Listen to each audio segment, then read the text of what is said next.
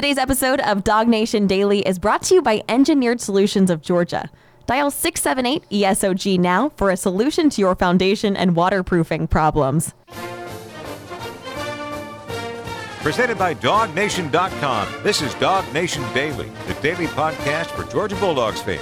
Here's your host, Brandon Adams. All right, I want you to stick with me for a few minutes here because coming up, I've got a really fun announcement that I get a chance to make here today. It's something I've been internally kind of fighting for a little while here, and I finally got the green light to go ahead and do this. So we're going to say something today that I think a lot of you are going to be really excited about. Go ahead and be ready to hear this coming up in just a few minutes. Cannot wait to give that to you. Obviously, a lot going on around Georgia here right now. We're covering it all on the program today. I want to begin this way, though. You know, Saturday, one of the things that makes games like that fun, and we talked so much yesterday about just how positive the vibe was around Georgia football on Saturday and how so much of many of us just really enjoyed it. We kind of described it as sort of an emotional experience, and I sort of felt that way. Then you hear from Kirby Smart post-game, sort of feels like he kind of had a lot of the same kind of feelings, that it just sort of seemed like a really big deal to have been in Athens on Saturday and experience that home finale for this particular year. And one of the things that does kind of make certain games feel a little bit bigger is the sort of media landscape around the game. Fans care about this. What network are they playing on? The presence of ESPN's College Game Day. A lot of us don't like game day as much as we used to for a number of reasons, most prominently the fact that David Pollock's no longer on there. But it's still a pretty big deal when it's on your campus, and it was Saturday. That set the stage for a really big game. And then, of course, during the game, the broadcast there on ESPN, you also had Chris Fowler and Kirk Herbstreit calling the game. These are the big announcers, right? These are the announcers that sort of designate your game as the big game around college football. The same guys they call the college football playoff, the national championship, calling that game for Georgia and Ole Miss. And even though, you know, for some fans, the media is not always their cup of tea, there is something to be said for when the big announcers are doing your game. That means it's something sort of extra fun and sort of extra special. And so there's a little bit of an extra level of interest when you've got something like that going on. And of course, I was at the game, so not watching it live when it happened, but our producer, Michael Carvel, had recorded a little bit of audio from the game on Saturday near the very end. Some very nice things that Kirk Herbstreit was saying about Georgia quarterback Carson Beck. Now, admittedly, it's sort of always nice to hear the most prominent voice in the sport praising any Georgia player, the quarterback included. But this also, I think, sort of sets us up for a conversation we probably need to have here today, which is as Georgia sort of sets its sights on making that chase to go for 3-23. Georgia has owned the East here for the final time, that the goals are starting to fall in place the way they're supposed to be. I do believe that there is an interesting identity starting to form around this team here right now that perhaps casts this current Georgia team in a different light than the previous two national championship teams have been, at least slightly so. So let me start with Kirk Herbstreit, just saying some really nice things about Carson Beck. I like to hear stuff like this. I believe you probably do too. And it also sets us up for, I think, kind of a cool conversation. So here is Herbstreit on Beck from Saturday night near the very end of the game, near the very end of the broadcast. Does Carson Beck stack up there with quarterbacks in the country right now? I mean, you got a lot of good players this year, but you're talking about a guy that's the head man of this offense that's competing for a SEC championship and possibly a national championship. I don't know on a national level if he gets the recognition and hype that he deserves. I think you're right. I mean, he's not going to win a statistical comparison to a lot of guys, including Jaden Daniels in his conference. You figure Daniels is going to be the all-SEC quarterback, but Beck doesn't care about that. He says the stat, I think, is underrated for quarterbacks. Wins. W's. Yeah, wins. I was impressed with how he walked into the room yesterday. You and I have never had a chance to sit down with him in a production meeting. He hasn't done a lot of them until this year, and he just came in.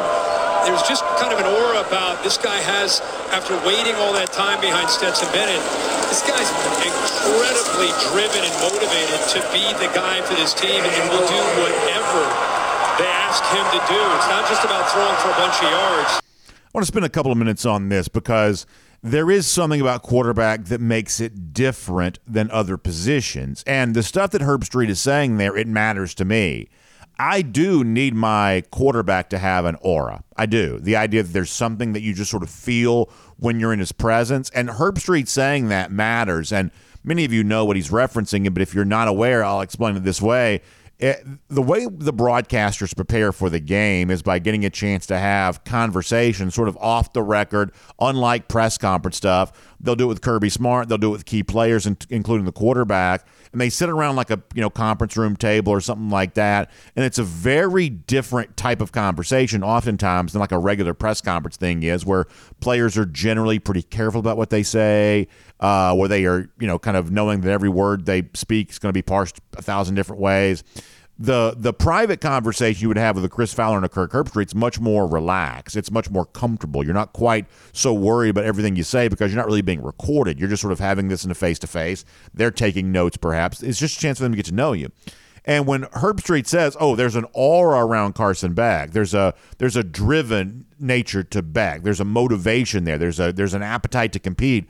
When he's saying these things, the sort of built-in context to all this is, compared to all the other great quarterbacks that I talk to as a broadcaster every single week, I like the aura that exists around Carson Beck. And I would say that means something to me here, because that is something that your quarterback kind of needs to have. And much the same way yesterday we said, hey, when someone like Brock Bowers returns from injury as quickly as he does, not only does that say something really good about Bowers and his willingness to be kind of tough-minded and also an insatiable competitor, but it also says something about the Georgia program, that Bowers believes this program is worth his effort and worth his time, that he could be on autopilot just thinking about the NFL and the tens upon tens of millions of dollars he has a chance to make in that league. But Bowers, as a competitor, says this Georgia team right now is the kind of team that I still want to compete with and compete for and compete alongside the players who are playing here. And that's sort of a validation of Georgia, the fact that Bowers wants to do that. And once again, that Herbstreit says, it says something cool about Carson Beck, that he was willing to wait behind Stetson Bennett, kind of wait his turn and be there waiting in the wings for his opportunity. And now he's getting the chance to appreciate that. And while that says perhaps something good about Beck and his wisdom to allow the world to kind of unfold around him and kind of be patient and wait it out, it does, I believe, also, much like the Bauer situation, say something nice about Georgia, that Beck also viewed Georgia as a program worth waiting on. This is a guy who could have left and gone any number of places, been a starting quarterback more quickly, had perhaps more prolific numbers. He could have done a lot of those things a lot sooner than he's doing them here at UGA, but it certainly seems like Beck saw Georgia as a program worth waiting for. So please understand those words from Kirk Herbstreit, they're not really empty compliments, right? There's a built-in subtext there of, compared to all the other quarterbacks that I have seen for years and years and years of having these private, off-the-record conversations with guys in this situation, I like the aura and I like the feeling that Carson Beck gives off. That is clearly the kind of thing that Georgia's getting good use out of. The fact that Beck seems to really have the intangible qualities necessary to be the kind of quarterback capable of leading Georgia on a mission like go for 3 in 23. But beyond that, I want to kind of move to this. Because the very good, very successful year that Beck is having right now, once again, says something good about him. But it also says something really interesting about the kind of identity that Georgia's crafting for itself right now. Kirby Smart's always very keen on talking about how every team is different. There's a different identity year to year to year. And to a certain extent, we already believe that, but we're also reminded oftentimes of how true that is. And I do believe there's an aspect right now of this Georgia team that is charting a different path for itself than the last two national championship teams have charted. And looking at Beck and on his side of the ball on offense, I think gives you a pretty good example of that. Because while Kirk Herbstreit near the end of the Ole Miss game on Saturday was content to heap a lot of praise on Beck, when the game was over with, Beck was more than happy to shine the spotlight on his other offensive teammates, starting with an offensive line that may have played its best game there on Saturday. I think that one of the lines at one point in time Beck used was that he didn't get dirty at all, except for the couple of times that he had to slide when he took off and ran with it. But overall, Beck was certainly more than happy on a night when he was getting a lot of attention on the TV broadcast to put some attention on his Georgia offensive lineman. And this is part of the story for Georgia right now. This is what Beck said after the game on Saturday. Yeah, I didn't get hit at all, so that's obviously a credit to our offensive line, and they played their butt off. In the run game, the pass game, obviously we had a few where I was able to get up in there. They left some lanes, they'll run the ball a little bit, but our offensive line just played out of their mind today. Yeah, I think they did. It was certainly part of an overall very successful Georgia story offensively that Beck's a big part of. But Beck himself very willing and very clear to say, I'm not the only one who had a big night tonight. Did you see the way my offensive line played? And then in addition to that, you've also got a lot of guys back from injury kind of at the same time in a way they have not been thus far this year. That includes Amarius Mims on that offensive line, but it also kind of includes Ladd McConkey and Brock Bowers playing together at the same time. Something we really haven't seen a lot of so far this year for Georgia, but when these two guys are healthy and at their best, they are two of the most prolific playmakers in the SEC, if not all of college football, and you've kind of got them all back together there as well. So once again, Beck's getting plenty of compliments from the likes of Kirk Herbstreit, but after the game, Beck also wanted to throw some compliments in the direction of the entirety of the Georgia offense for the fact that all of a sudden now he's got a lot more toys to play with, and clearly Carson's very happy about that. Here's one more from the quarterback. I mean, that's the healthiest we've been all season. We talked about that before the game. Overall as a team, obviously we got a few guys out with some injuries, but overall, that's the healthiest we've been. And we were able to go out there and piece all the parts together. I would say so, to the tune of, more than 600 yards, more than 50 points. And this is kind of the point we're sort of building to here is I think that right now you're seeing Georgia craft an identity for itself that's a little bit different than the previous two teams have been. Now, overall, it still kind of rhymes with the previous years and the fact that Georgia wants to be complimentary, wants to be great on defense, great on offense. The combination of the two is really what has allowed Georgia to win national championships in both 2021 and last year in 2022. But this year, I think you can make a case that this Georgia team is far more defined by its offense than any of the last two Georgia teams have been, even though those teams were perhaps sometimes underrated from an offensive standpoint. This team had 98 plays of 20 or more yards last year. But this year's team is maybe just more defined offensively, more recognized for its offense than the last two Georgia national championship teams have been. Let me give you a couple of stats to sort of point this out. First of all, starting with scoring offense. Did you know that right now Georgia is sixth in America in scoring? They are averaging 40.6 points per game. Not very many examples in Georgia football history of a team averaging 40 points per game. Right now, that's what Georgia's doing. And as Kirk Herbstreit said, yeah, you've got a guy like Jaden Daniels and LSU who's having a better year statistically than that, but LSU's also not really a part of the college football playoff conversation right now, nor is Oklahoma, another team that's scoring better than Georgia. Of the teams still in the college football playoff chase who are scoring better than UGA right now, you've got Washington, you've got Oregon, both kind of out of the Pac-12. We also know the overall level of defense played in that league, not quite what it is in the SEC, which perhaps explains why the likes of the Huskies and the Ducks are scoring more than Georgia is right now. Now, those are both stellar offenses, don't get me wrong. I'm just saying there is a little bit of a difference, sort of league-to-league comparison there on that. But Georgia holding its own right now with offenses like the ones out west who are getting a lot of attention. The same thing is true when you look at a different stat. Piling up points, that's one thing. Also piling up yards there as well. How about yards per play offensively right now? Where once again, the only two teams in the playoff chase who've done better than Georgia, who's fifth in America at 7.29 yards per play. Once again, Oregon and Washington. So you can make a case right now that Georgia is in a far different category offensively than it's been before. Arguably, perhaps, as good an offense as exists among the teams chasing for this year's national championship. It's kind of a fun thing to consider. And obviously the unspoken part of this, too, is, boy, how much credit do you end up giving for Mike Bobo on all of that? It was obviously one of the most hotly debated topics to begin the season. And honestly, I understand where a lot of that comes from. I mean, I do. The play caller for any football team is always going to be a lightning rod for discussion, and sometimes that does veer into the nature of criticism. And perhaps there were some Georgia fans who took it too far. Perhaps there were some Georgia fans who sort of overstated their case on this, but that's also the nature of these debates in the social media world that exists from time to time. A lot of people kind of put themselves out there on stuff that sounds a little bit ridiculous, and clearly in the case of the overall performance from Bobo, it's definitely been proven to be ridiculous. But even if there were some Georgia fans who got this wrong initially because of whatever they kind of remembered the previous era of the Mike Bobo, tenure as being his offensive coordinator, everybody seems to be on the right page right now. Mike Bobo is pushing all the right buttons for this Georgia offense. Carson Beck is having an outstanding season. Kirk Herbstreit rightly points that out. Beck himself, though, says look at the kind of year the rest of this offense is having. Did you see what my offensive line did on Saturday? Did you see what Ladd McConkey and Brock Bowers can do when they're playing on the same team together? How about the emergence of this running game? How about the entire, breadth of all the weapons I have a chance to distribute the football to? It's a really special thing for Georgia happening on this side of the ball right now. And as the Dogs get ready to go for 3-23 and move through the rest of this regular season, face Alabama in the SEC championship, then whatever comes after that, Georgia can go into battle knowing it has got as high a powered of an offense as anybody else in college football. And that's going to make the next couple of months very fun for UGA fans.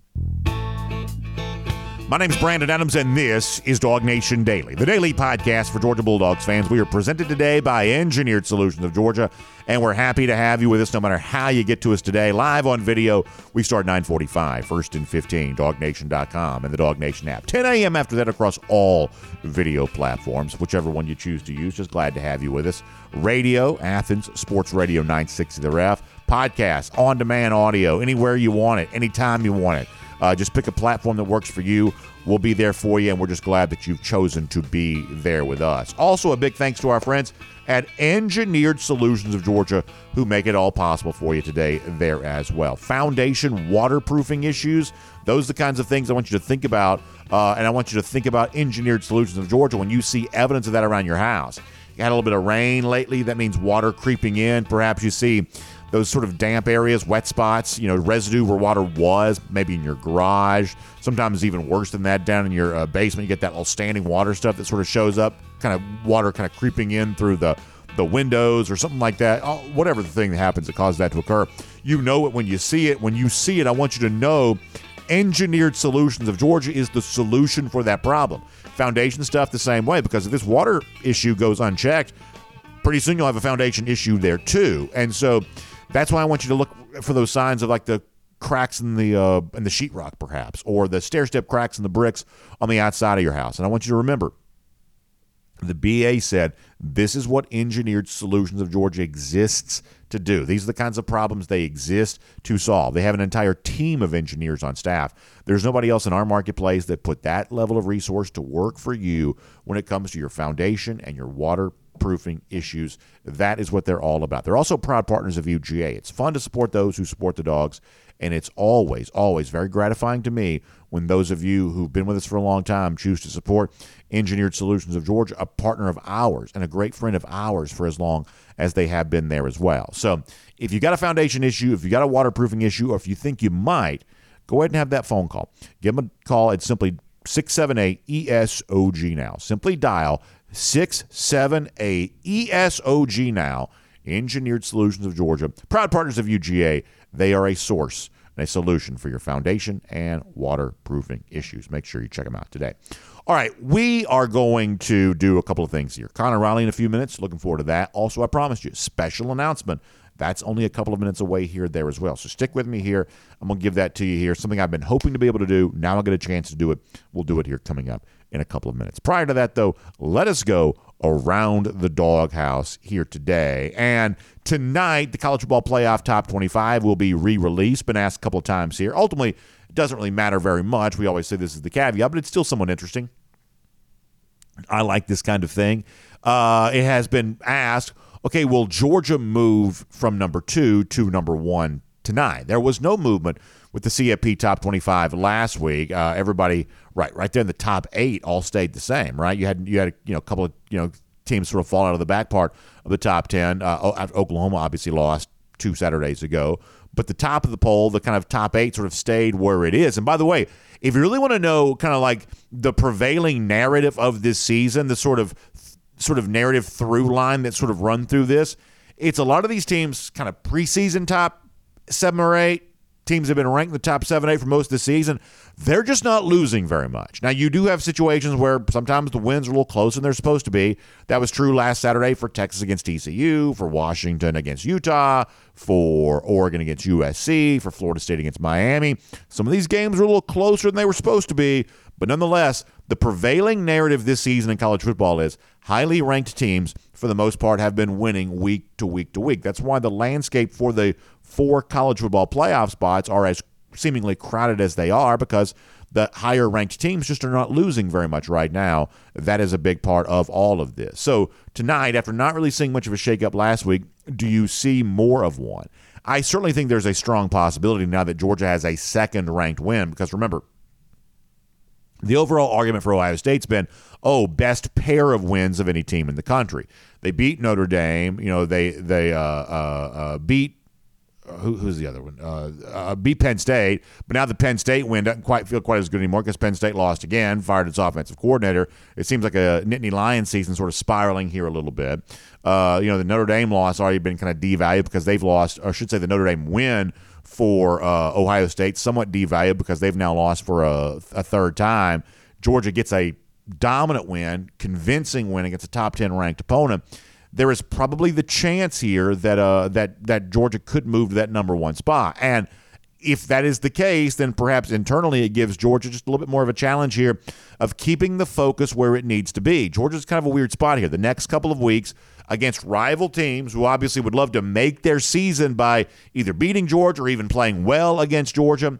And Georgia kind of already knows its fate. It's playing in the SEC championship. It's got aspirations far greater than what the next 2 weeks sort of, afford for UGA, but trying to keep the focus where it is, and being ranked number one tonight perhaps makes that even a little bit more difficult for UGA if that's the case. The one thing we do know is right now Georgia and Kirby Smart are saying all the right things about all of this, even going back to Saturday night. Georgia winning the division actually by the virtue of Tennessee's loss to Missouri earlier that day.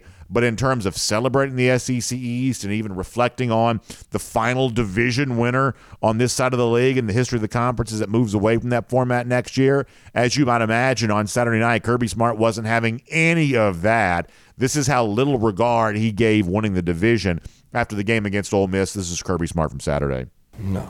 Sports staff will be looking at Tennessee and Georgia State. I mean, we got to break down the games we got. So there's nothing different logistically. I mean, tomorrow morning we'll wake up and we'll go to work on Tennessee. What does it mean to you to go to 3 straight SEC title games? It's the expectation, man. I mean, that's what we expect to do.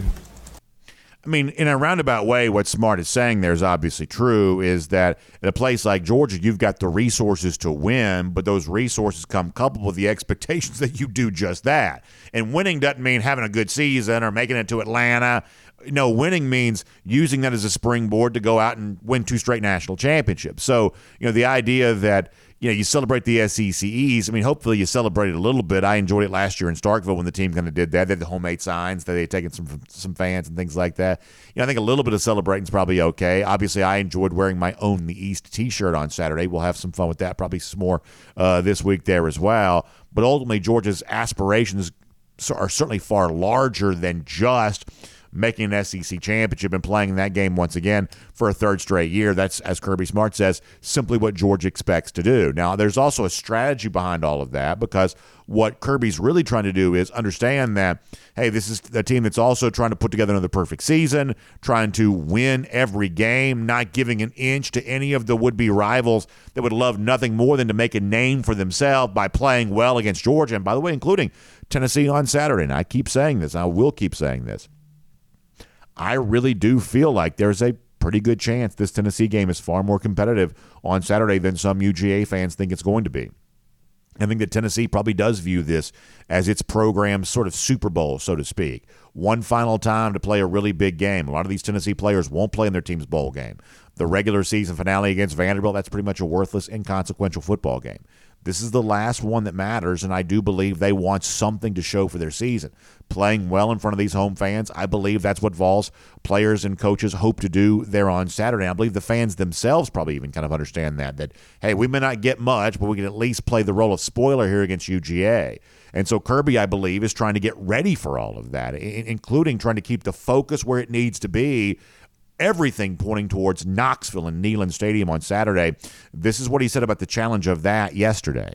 It's a challenge. I mean, it's a challenge we accept. I mean, it's part of the passion you have for the job, is to reinvent yourself every week and not succumb to the stuff that's out there. And it's something we take a lot of pride in, and our players believe in what we tell them. That's the number one thing. You gotta have the trust of the players, or your messaging doesn't work. The messaging is that we're trying to find the best version of ourselves, And every week we're trying to find the best version of ourselves. And that doesn't change based on who we play. So a couple of things here. Thing number one is, boy, you want to really kind of measure the level of buy-in that a program like Georgia has on a Saturday like this. When you, tangibly speaking, perhaps don't have a ton to play for, how well do you still play? Knowing that your opponent needs this to sort of salvage something for their season, you just want to get the win so you stay unbeaten. You just want to get the win because excellence, pursuing that week to week is just what you do. This tells you a lot about Georgia. But here's the other thing. You know, if you're a part of Dog Nation, if you're a UGA fan, you sort of want to do everything you can to make the game feel as big as it's supposed to be. After all, you know, last year the Georgia-Tennessee game was the biggest game of the season. Tennessee fans were hoping this year's Georgia-Tennessee game would be the biggest game of this season there as well. Unfortunately, the Vols just aren't quite good enough to make that the case. We predicted that might be true. As it turns out, it is. So if you're a Georgia fan here, what you want to do is do everything you possibly can to make this game feel big so that Georgia, the team, will have the emotion to feed off of going into Neyland Stadium on Saturday. And this is where I'm very, very thankful to say DawgNation Invasion can play a big role in all of this. On the Tennessee River on Saturday, so many Georgia fans have been excited about this for months. Of course, we appreciate R.S. Andrews Kroger and the Dog Cave for bringing it all to you. We are so excited about all of that. And what I'm really excited about right now, perhaps maybe more so than anything I've gotten a chance to tell you over the course of the last couple of months here, is that for those of you who wanted to be a part of the DawgNation Invasion and you just simply weren't able to kind of get in there quick enough on that, because we sold this out as fast as we've ever sold anything out. We sold this out so quickly there on all of that. Well, I've got some good news for you. I have asked, and they have granted me this, that we've kind of shifted some stuff around, and we've made some room on the boat for the DawgNation Invasion on the Tennessee River for a few more Georgia fans. Now, listen, it's not 1,000 of you. We can't do that. This is like a small number of you. But if you really wanted to be a part of this and weren't able to do it, this is your time to be able to do that. So here's what I want you to do. If you're watching me live, if you're on DawgNation.com, right there next to the video player on DawgNation.com, there's a link to click, and you can be on the waiting list for this. And we're going to try to get as many folks from the waiting list onto the boat as we possibly can. It is truly a very limited number. That is a real thing. It's not an artificial made-up thing. It is a very real thing.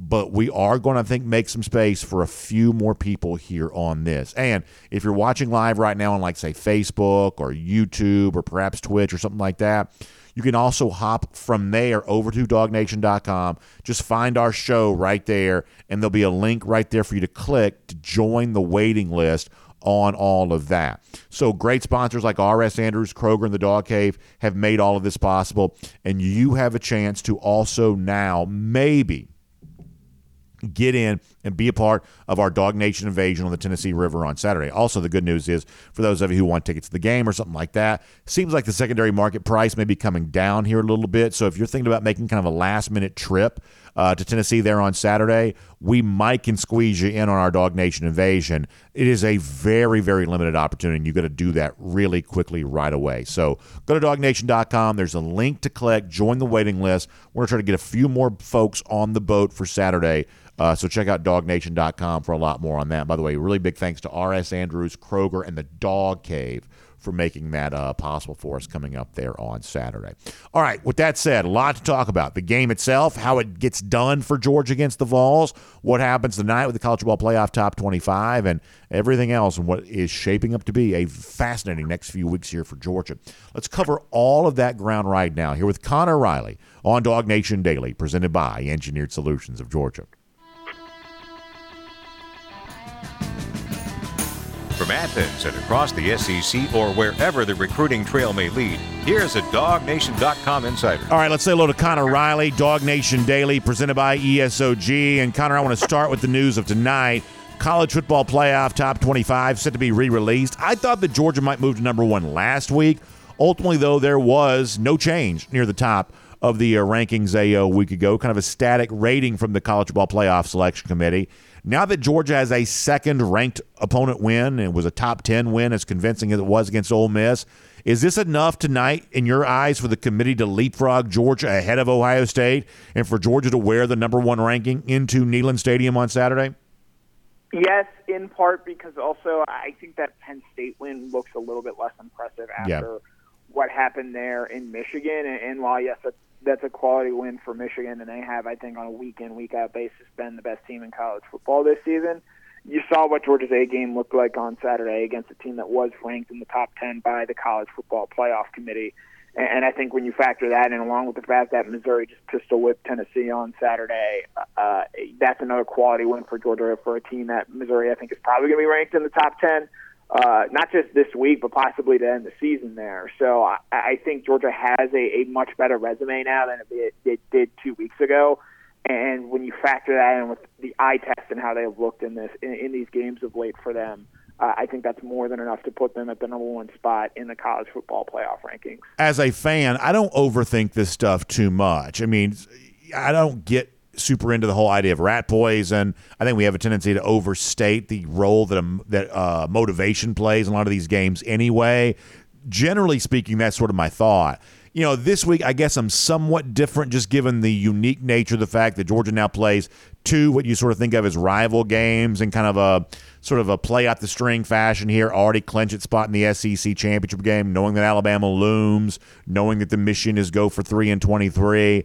You know, I guess I'm probably a little bit less excited about Georgia moving to number one tonight if it happens than I would have been if it happened last week, when it just sort of seems like a little bit different scenario here. You know, being number one tonight sort of plays into the whole idea of the mission accomplished banner being hung, which I know that Kirby Smart definitely does not want to do ahead of the road game against Tennessee. I believe that's going to be a tough game for Georgia. I'll talk to you more about that here in a moment. But does the number one ranking come at a bad time for Georgia if it does come tonight, given the nature of these next two games? No. I think this team knows it's playing for something much bigger than the number one ranking in the college football playoffs. I think they've kind of known all season. They are doing something very different from the rest of the sport, and in some ways are being judged differently. Again, this is a team that has now won 27 consecutive games and is an attempt to win a third straight national championship. They know what it is like to be the number one team in the country. They know what it is like to take that ranking onto the road and play in those circumstances there. So I don't think that this whole idea of them being the number one team in the country, you know, going on the road and taking that on the road is something that should bother you if you're a Georgia fan. I think also in part because this is a Tennessee team that has kind of fallen apart these last couple of weeks here. And so while, yes, you know, obviously Neyland is going to be a hostile environment, I do kind of wonder if Georgia's able to start quickly and play well in the first half on Saturday. Maybe if there might be some sort of quit factor with this Tennessee team.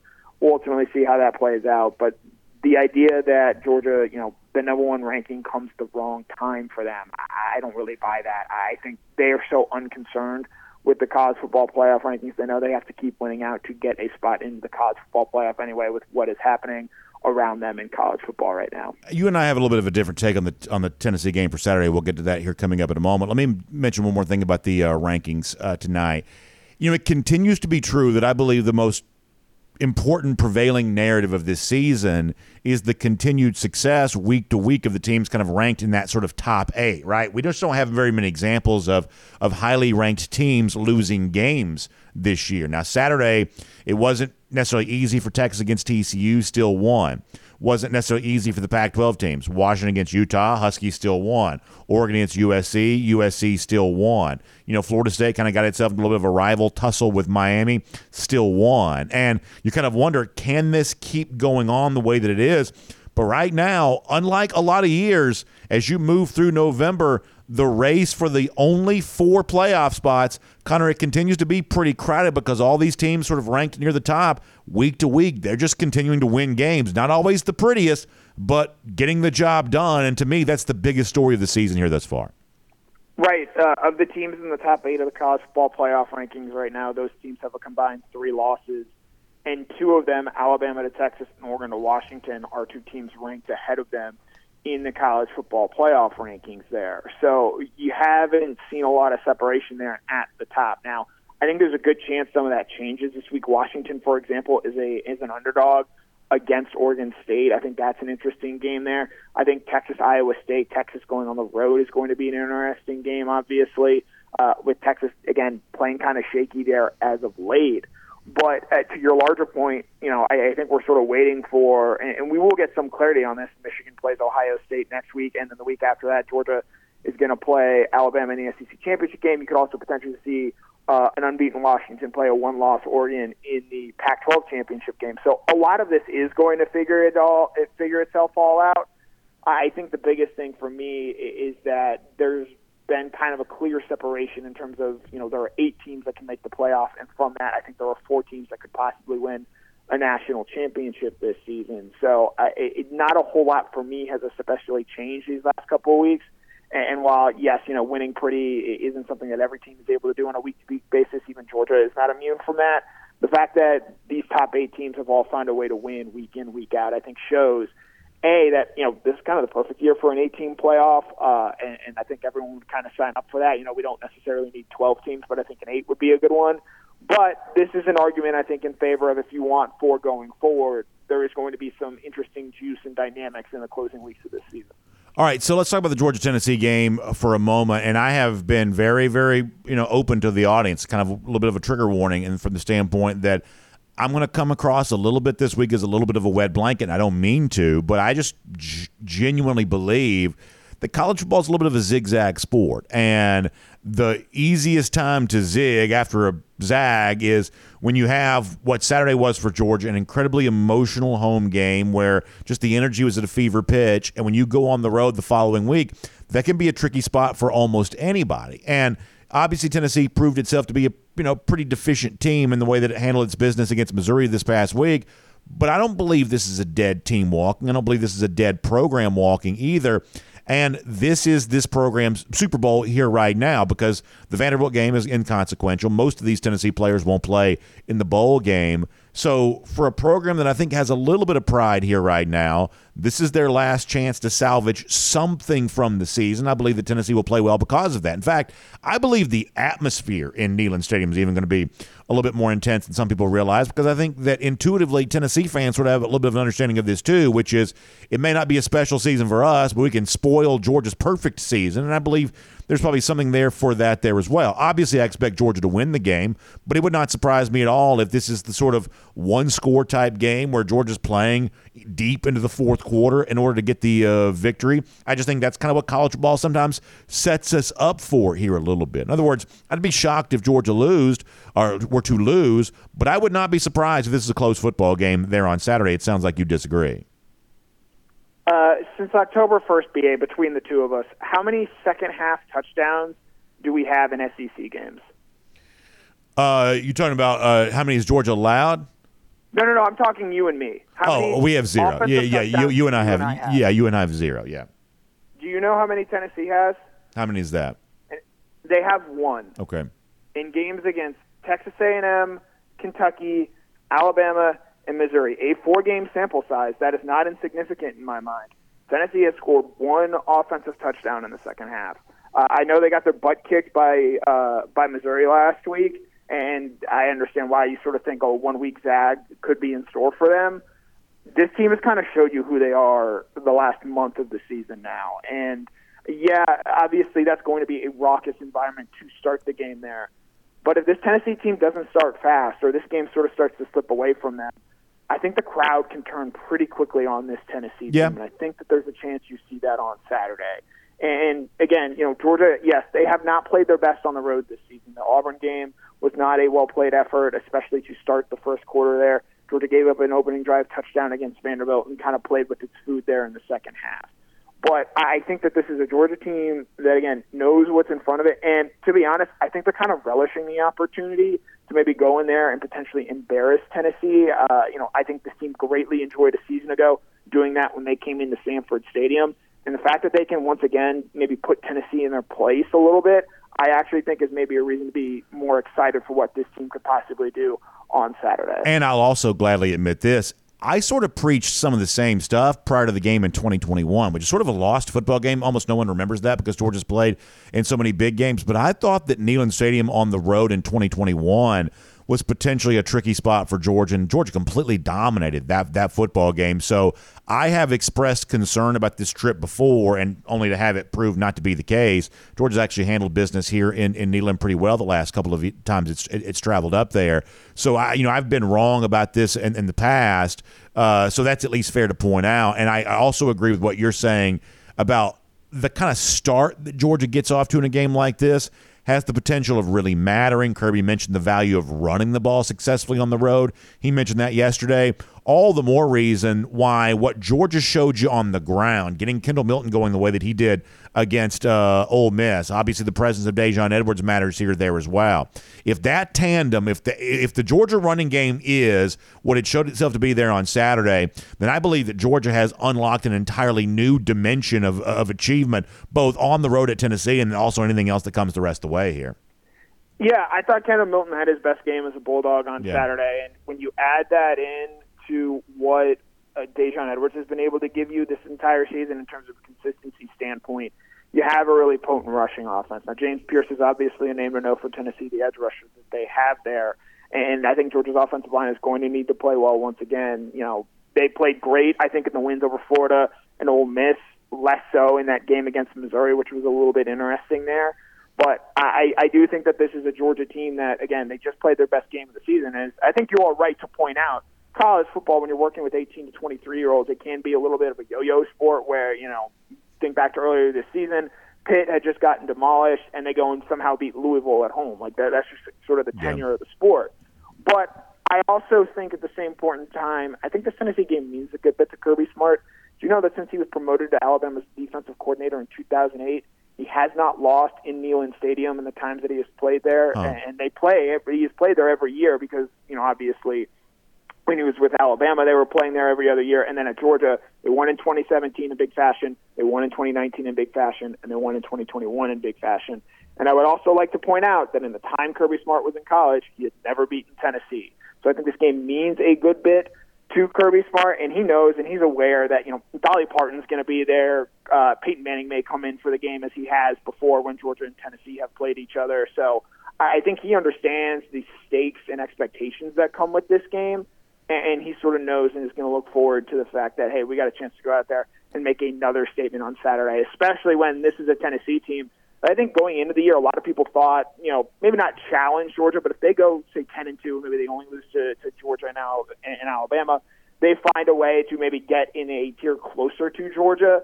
They lose on Saturday. The best they can do in the regular season is 8-4, and that is a clear step backwards, in my opinion, from where they were a season ago. And you leave Tennessee asking a few more questions about itself in terms of what it might be going into the future. Let me squeeze in one more thing before we let you go, which is we got a game time announcement for the Georgia Tech game yesterday. Clean, old-fashioned hate to be played in primetime. Feels like it's been forever since this thing wasn't a noon start here. And I don't know. I think that if you want to kind of have that regular season kind of conclude with something that feels like a little bit more of a substantial football game, the game time probably helps on that, right? Downtown Atlanta at night, kind of a cool backdrop there for that. Tech's obviously played better this year with Brent Key. Buster Faulkner's the one that's had the terrific year as the offensive coordinator there.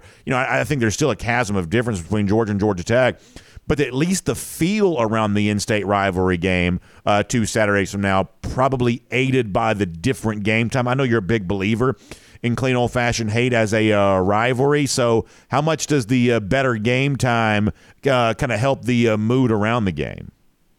Yeah, as someone who has to work and drive back from Atlanta to Athens after the game, I wasn't too thrilled to see that it was a 7:30 start time. But I think it does mark a sign that there is still some national interest in this game, even if Georgia is obviously propelling it a good bit forward. I think Georgia Tech can do itself a lot of favors by winning this week against Syracuse, locking up a bowl game, and then sort of going into that game against Georgia with, even more to sort of throw there. It's a Georgia Tech team that, they've got some bad losses this season. They've also beat Miami on the road in an upset win, and then they upset North Carolina at home earlier this season. So it is not a Georgia Tech team that is incapable of playing up to its competition. And while, yes, they did sort of get blown off the field by Clemson on Saturday, I do think that this is a Tech team that has at least, while record-wise they are roughly the same to what they were a season ago, I think, as you're right to point out, Buster Faulkner coming in there, Dominic Blaylock, Brett Seifert both making contributions there. This is a Georgia Tech team that in year one under Brent Key, I think has made some strides there and is doing a lot of the things I think a lot of people thought Jeff Collins could potentially do. But this is a team that is making steps in the right direction.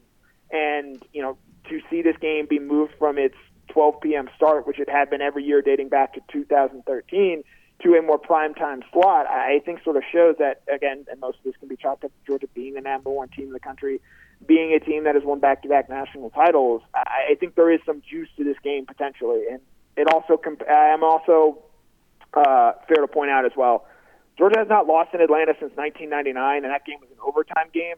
The last time Georgia lost in regulation to Georgia Tech was 1989 in Atlanta. That is a long, long time ago. So Georgia plays very well in Atlanta when it's at Bobby Dodd Stadium, and I'll be interested in seeing if the game time change has any impact on that. Yeah, should be very interesting to see. Connor, great stuff. We appreciate you being here today on DawgNation Daily, presented by Engineered Solutions of Georgia, and we'll look forward to reading plenty more from you there at DawgNation.com as well. Of course, back on the program very soon, too, and on the DawgNation Invasion Riverboat there on Saturday as well.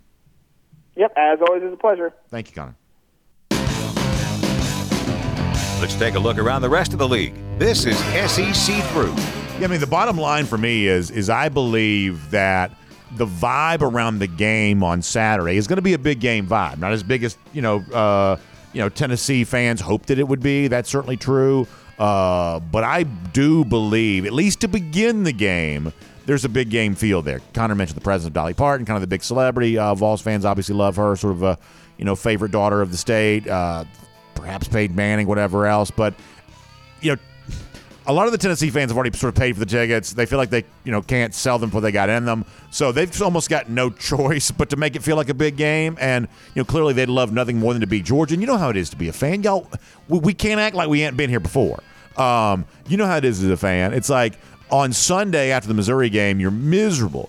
By Tuesday or Wednesday, you can talk yourself into a lot of stuff. I mean, by Tuesday or Wednesday, you can talk yourself into something. And so the process is ongoing right now of sort of, Tennessee fans sort of talking themselves into, some of this, getting to be of the belief that they might be able to, to compete with Georgia there. So I think that Georgia steps into an intense atmosphere, and I think that Georgia's responsibility there is to sort of meet the moment. And obviously, that's what we've come to expect this Georgia team to do. That's exactly what we would think that Georgia would do here in this situation. So we're looking forward to that there on Saturday. DawgNation Invasion on the Tennessee River. Can't wait to go celebrate and own the East in style. Tennessee had to stand by and watch Georgia punch another ticket to the SEC championship, and we get a chance to celebrate on their river on Saturday. We have riparian rights on Saturday there in Knoxville. Going to be a great time. Something else going to be a great time. Speaking of cruising, how about cruising around the SEC, courtesy of Royal Caribbean? How about being on board Allure of the Seas, the DawgNation cruise, coming up in April? Going to be an unbelievable experience. My sincere invitation to you is to be a part of it. I want you to check out the website, royaldogs.com. That's Royal Dogs, obviously dog spelled D-A-W-G-S, royaldogs.com for more on that. It's going to be bigger and better than it's ever been before. Hundreds of you going to be on board with us, and we're on an Oasis class ship this year, one of the largest cruise ships at sea. It's called Allure of the Seas, and it's going to be an experience unlike anything we've ever put together at DawgNation. Jessica Slater is a wonderful travel agent. She is helping us with this. I want you to reach out to her and give her a call. 770-718-9147. That's 770-718-9147. You can also email her, jslater@dreamvacations.com. As I said before, you can also go out there and look at the website, royaldogs.com. Make plans to be on with us. DawgNation Cruise in April of 2024. It's going to be an unbelievable experience. Can't wait to have you there for that. Let's get ready to go cruising around the SEC here right now. So College Football Playoff Top 25 comes out tonight. Couple of thoughts here, kind of in no certain order. Will be interesting to see if Tennessee stays in the rankings after getting beaten up by Missouri. Last week, the Vols, 13th?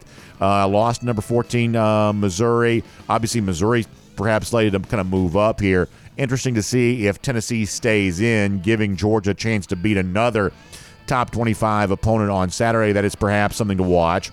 You've also got the situation where, future Georgia opponent Alabama perhaps is still somewhat landlocked, right? Because they've been at number 8. They got another convincing win on Saturday against Kentucky. But the teams ahead of Alabama are just not losing. And right now, it is that head-to-head win for Texas that you would assume is a pretty big deal here against an Alabama team that, seems to be having some momentum. At the very least, there is an increase in the level of chatter around Alabama. But there does not seem to be a lot of, place for Alabama to go here right now because other teams ahead of the Crimson Tide, including the team that beat them, Texas, continues to win. That's the one that Texas got on the road at Alabama here a little earlier this year. It's kind of funny. For as rock solid as 8-1 have kind of remained, 9 and 10 is where things get a little soft, where you do see those teams losing. Obviously, that was Ole Miss and Penn State from this past week. So I think the general consensus here is that Georgia probably does go to number 1 tonight. I think it'll also be interesting to see if on the virtue of the win against Penn State, if that's enough to get a Michigan team that is more dominant week to week than Ohio State has been, if that's enough to get Michigan down to number 2. I mean, I think there's pretty clearly some separation in terms of the sort of week-to-week play between Georgia, Michigan, and almost everybody else. I really do. Now, does that mean that I know for sure that Michigan's the second best team in the country? I don't know. But week to week, they're just more dominant than the other teams that Georgia's competing with. I mean, look at this past Saturday's game against Penn State as an example of that. Michigan was able to run the ball 32 straight times to conclude that game. That's the sort of toying with a top 10 opponent, ranked opponent at the very least. If you think Penn State was overrated in the top 10, they are a ranked level opponent at the very least. And Michigan was so disrespectful of the Penn State offense. They said, we're just going to run the ball every single play because we know you can't do enough offensively to challenge us. We're content to be very conservative here. That's at times over the course of the last couple of years what you would see Georgia choose to do when it had almost, they would never admit this, but the actions speak louder than words, almost no respect for the team that they were playing. That's just sort of what Georgia would do in a situation like that. Michigan able to do that against Penn State there on Saturday. So if you moved up on the basis of eye test, now paired with impressive resume-boosting win, you could go Georgia number 1, you could go Michigan 2, and slot down Ohio State there to 3.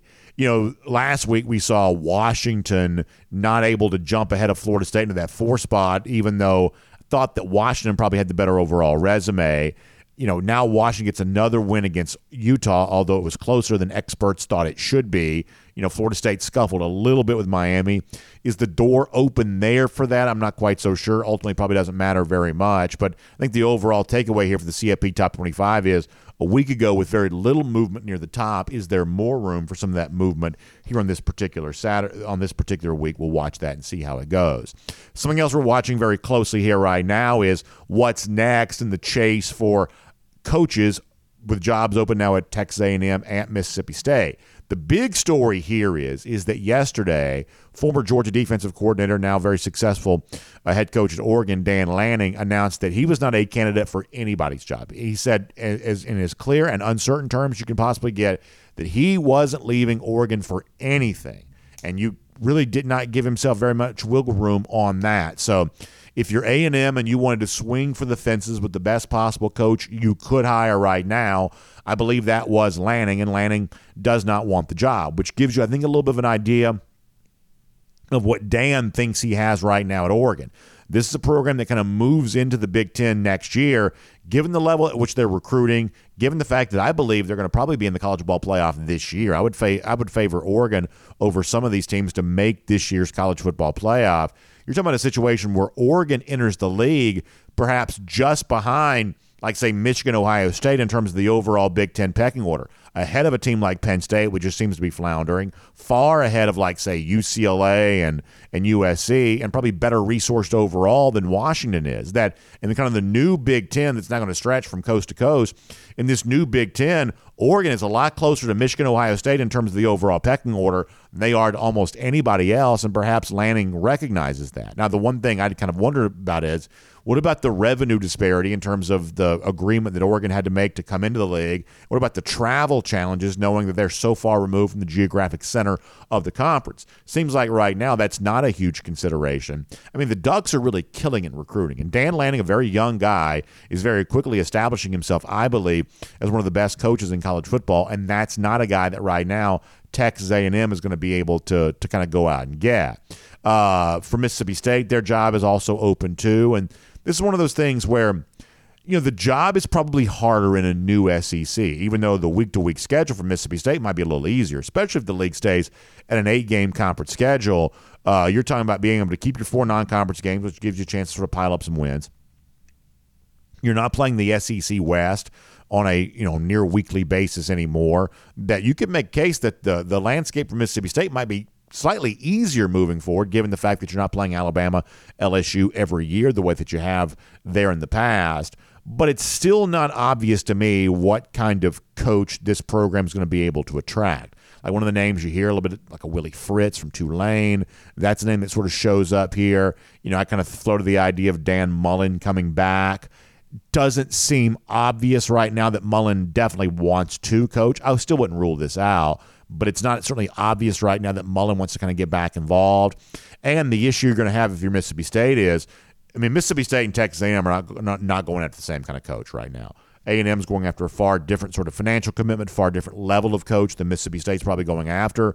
But Mississippi State could be going after a similar level of coach to like an Arkansas. And we do believe that the Arkansas job is also likely to open up here pretty soon. I hate that for Sam Pittman, but Pittman probably sees the writing on the wall, and he's made himself a very rich man from the job that he's had. Now, if the Arkansas job comes open, it could be as simple as, home state guy like Gus Malzahn just simply going back. It seems like Malzahn's kind of gotten himself something pretty good there at UCF, sort of fallen into something good perhaps. But either way, he may be pretty comfortable with where he is right now at UCF, but the pull of the home state, going back to Arkansas, a job that he's perhaps dreamed of having, maybe that's as simple as that. But we could see that Arkansas job coming open sooner rather than later, and you could have at least 3 new SEC teams chasing coaches. And keep in mind here, too, that as these jobs become available and new coaches get hired, that sort of creates openings other places. That's why we call it a coaching carousel, because as one guy makes a move, that opens up something else, and around you go after that. Watch that pretty closely. Here is something else to watch pretty closely. Florida has suffered a couple of very high profile decommits as of late. 4-star defensive back, Jamonte Waller going back to the weekend. Something to kind of watch for here a little bit. Now, it's not total implosion yet for this very highly rated 2024 recruiting class, but there is a little bit of a crack starting to form here too. And you better believe that Florida fans are beside themselves on all of this here right now, because they're not winning games in the field. The recruiting class is the one thing they've sort of had themselves kind of like, well, this is what our hope is built in here right now. The fact that Billy Napier's clearly recruiting at a level higher than previous Florida coaches have been able to do.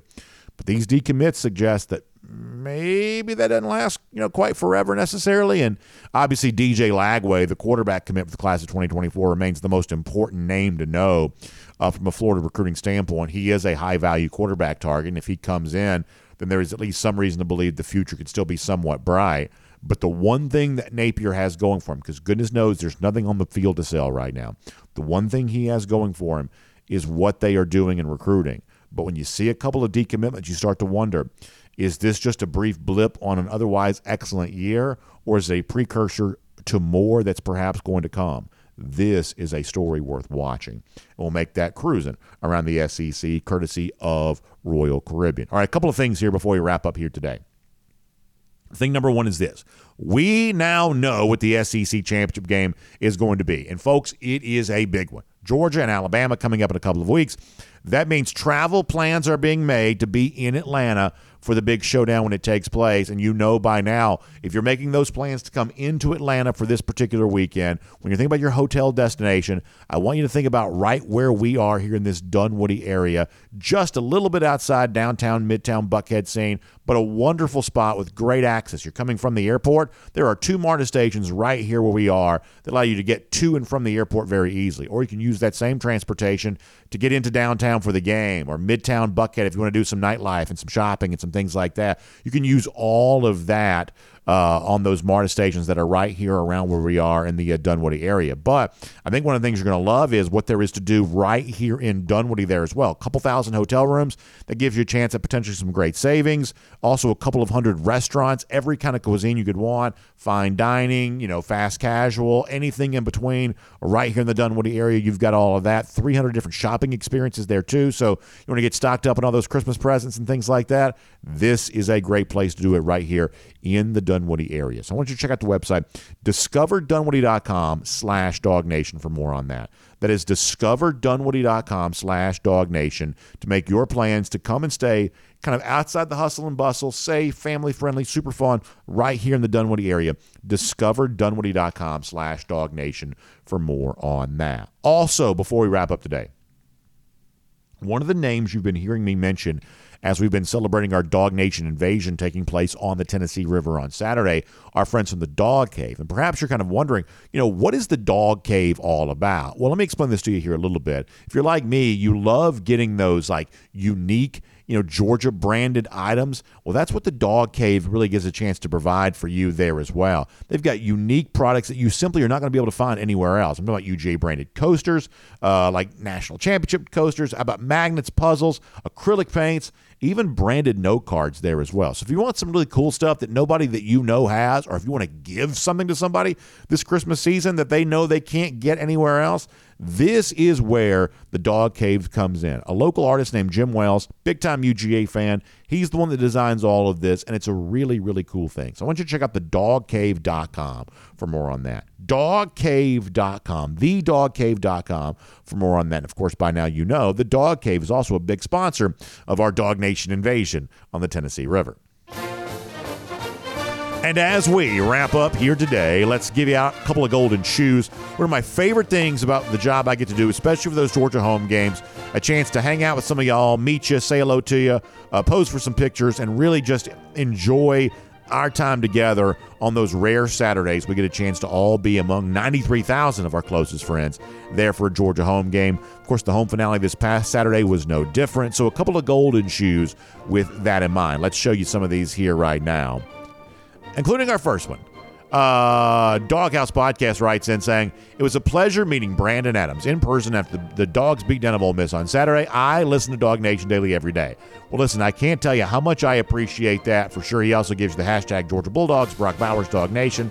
Really appreciate that. Thank you for coming by the UGA bookstore to see us. We'll obviously give you a golden shoe for your kind words there. Certainly appreciate that. How about our other golden shoe for today? Bubba writing in to say, great seeing you after the game. Seen your Spike daughter's last home game, and they let me put on a pair to say farewell. She will, listen to this now. This is how cool it is to be a Georgia student right now. She will graduate never having lost a home game in her 4 years at UGA. What a tremendous thing. And how about Bubba there sharing that touching moment with his daughter? A really, really cool thing. We love the Spike Squad. We love the energy they bring each and every day. Bubba came and was a guest on our Dog Nation post-game show on Saturday, which I appreciated. Also get another shot of me there wearing the Own the East t-shirt. How much fun is all of that? So, Bubba, well-deserved golden shoe for you and your daughter and your entire family for a really special day in Athens on Saturday. That is a wonderful thing. Now, how about our Gator Hater Updater? Been a long time since those lousy, stinking Gators have beaten the Georgia Bulldogs. How about 1,102 days? Boy, that's a fun number to watch. Continue to climb in the weeks, months, and hopefully years ahead. We will see you tomorrow at Dog Nation Daily, presented by Engineered Solutions of Georgia.